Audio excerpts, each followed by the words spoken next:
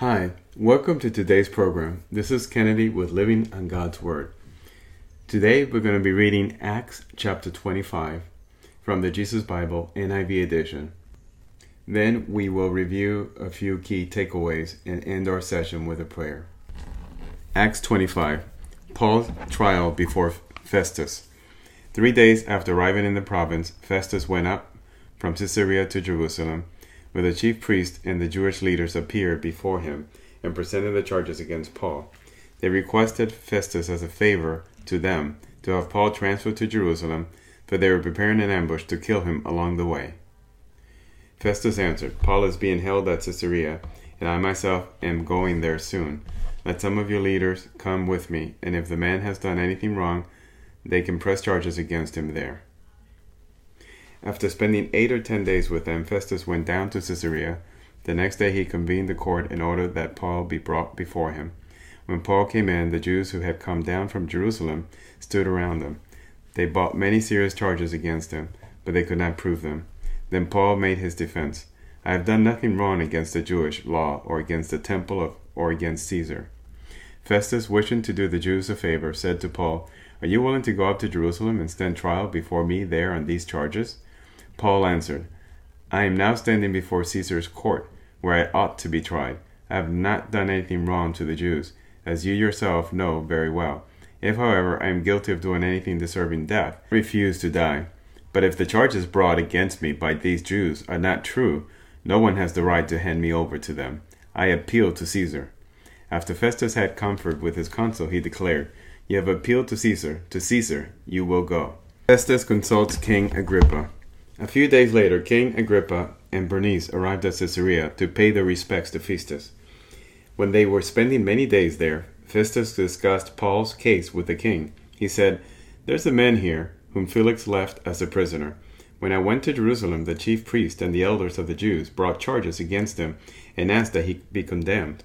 I told them that it is not the Roman custom to hand over anyone before they have faced their accusers and have had an opportunity to defend themselves against the charges.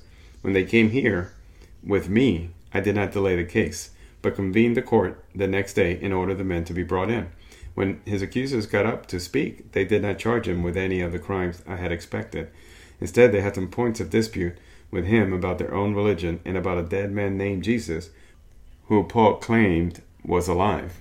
I was at a loss how to investigate such matters, so I asked if he would be willing to go to Jerusalem and stand trial there on these charges. But when Paul made his appeal to be held over for the emperor's decision, I ordered him held until I could send him to Caesar. Then Agrippa said to Festus, I would like to hear this man myself. He replied, Tomorrow you will hear him. Paul before Agrippa. The next day, Agrippa and Bernice came with great pomp and entered the audience room with the high-ranking military officers and the prominent men of the city. At the command of Festus, Paul was brought in. Festus said, King Agrippa, and all who are present with us, you see this man. The whole Jewish community has petitioned me about him in Jerusalem and here in Caesarea, shouting that he ought not to live any longer. I found he had done nothing deserving of death, but because he made his appeal to the emperor, I decided to send him to Rome. But I have nothing definite to write to his majesty about him. Therefore, I have brought him before all of you, and especially before you, King Agrippa, so that as a result of this investigation, I may have something to write. For I think it is unreasonable to send a prisoner unto Rome without specifying the charges against him. So here we have an interesting scenario where Paul is being charged, and the Jewish people want him turned over to them. And they go to the authority, but Festus says, confused, as to there's no law, no Roman law being broken, other than claiming that a man who's dead is now alive, and some other laws, Jewish laws. He then just says, why don't you come back to Jerusalem? But Paul exercises his right and makes a claim and appeal to be heard in front of Caesar. And so now Festus speaks to King Agrippa and explains the situation. And King Agrippa says, let me see this person myself. And Festus goes ahead and grants him his wish.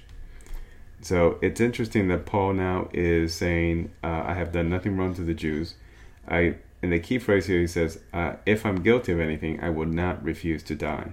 So he had no fear of death, but he was claiming his right to be treated as a Roman citizen and to be heard and to be treated as a decent human being and to be told what was his crime. And if indeed it was found true, then he would not refuse punishment. This is a man who has a lot of faith in his God and is not afraid of anything that can be done to him or his spirit on earth, because he knows that nothing can be done to his spirit. So he is walking the path of faith and trusting in God 100%. Let us end with a short prayer. Lord, Father God, Jesus, give us the faith that Paul had. Give us the strength that Paul had. Give us some of the wisdom that he showed.